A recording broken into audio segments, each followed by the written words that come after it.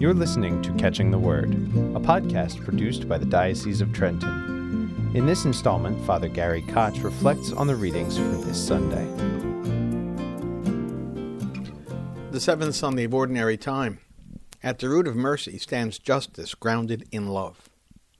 As we continue with the Sermon on the Plain, as recounted in the Gospel according to St. Luke, Jesus instructs his disciples with guides to practical mercy.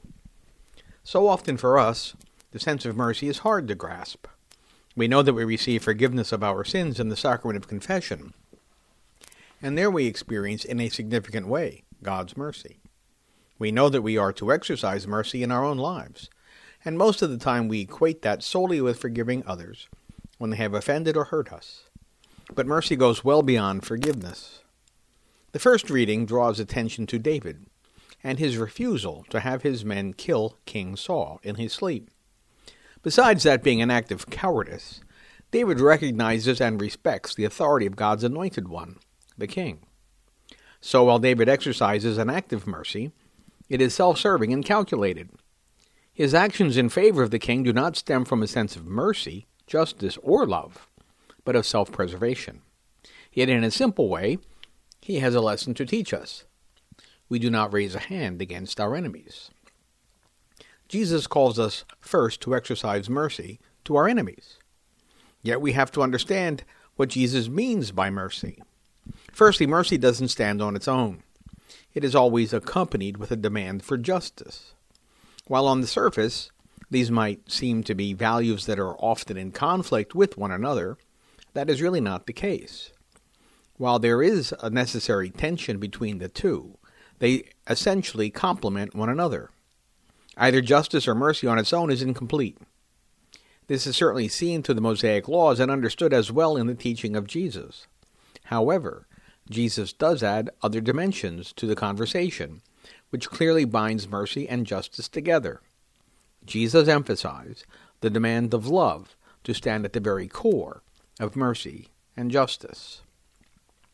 On the surface, it looks like the Mosaic law draws a focus on reciprocal relationships, and certainly a sense of relationship is necessary in exacting in mercy. But first we must consider what constitutes a relationship. Clearly we have those natural relationships which form the basis of our family and our clan. For the Jewish people, this included their respective tribe, and then also to all of their fellow Jews. On a basic level, this makes sense. In order to be a member of any group, we need to conform to the rules of the group and participate in the life of that group. Even still, within our families, clans, and broader communities, a certain degree of tension will always exist. Everyone, it seems, has enemies. Some of this animosity is born of jealousy, but very often such hatred comes from conflict and hurt, be it real or perceived.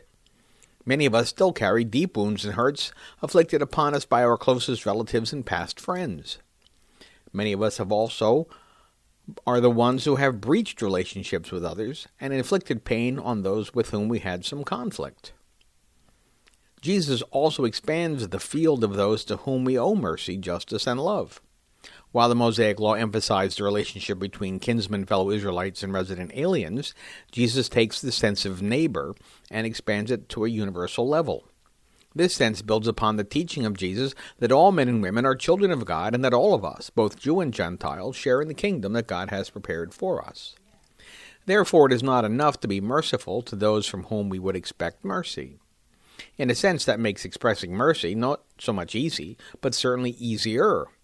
Jesus demands that our expression of mercy, our exacting of justice, both born from his universal love, are grounded in God and is unlimited. To emphasize this point, Jesus reiterates some of the laws given through Moses, but moves them beyond the traditionally accepted applications of the law. Throughout his sermon, as Jesus challenges traditional approaches to mercy, he repeats the expression, "What credit is that to you?" If we only are merciful, just, and loving in those relationships where we know that we will merit mercy, justice, and love, then we have not moved beyond very basic humanity. Jesus tells us that sinners do that as well. Modern science has shown that even in some social functioning animal species, even they do the same. Jesus calls us to a radical mercy, a radical justice, and a radical love. We express these great virtues, which really could be just one virtue, when we extend this to those who could or would never imagine expressing that to us. We give not to be recognized or to receive back, but because we all have and are, comes from God, and belongs to Him. Each one of us has received untold mercy, justice, and love from God in our own lives, and we can never pay that back. We can only hope to pay it forward. What Jesus calls us to is a life of mercy and justice, grounded in a love that reflects not only God's love and mercy for us, but draws us into a deeper self-sacrifice and carrying of our cross. You have been listening to Catching the Word with Father Gary Koch. You can listen to or download his weekly reflections and other topics of interest at dioceseoftrenton.org/podcasts. Catching the Word is a podcast produced by the Diocese of Trenton.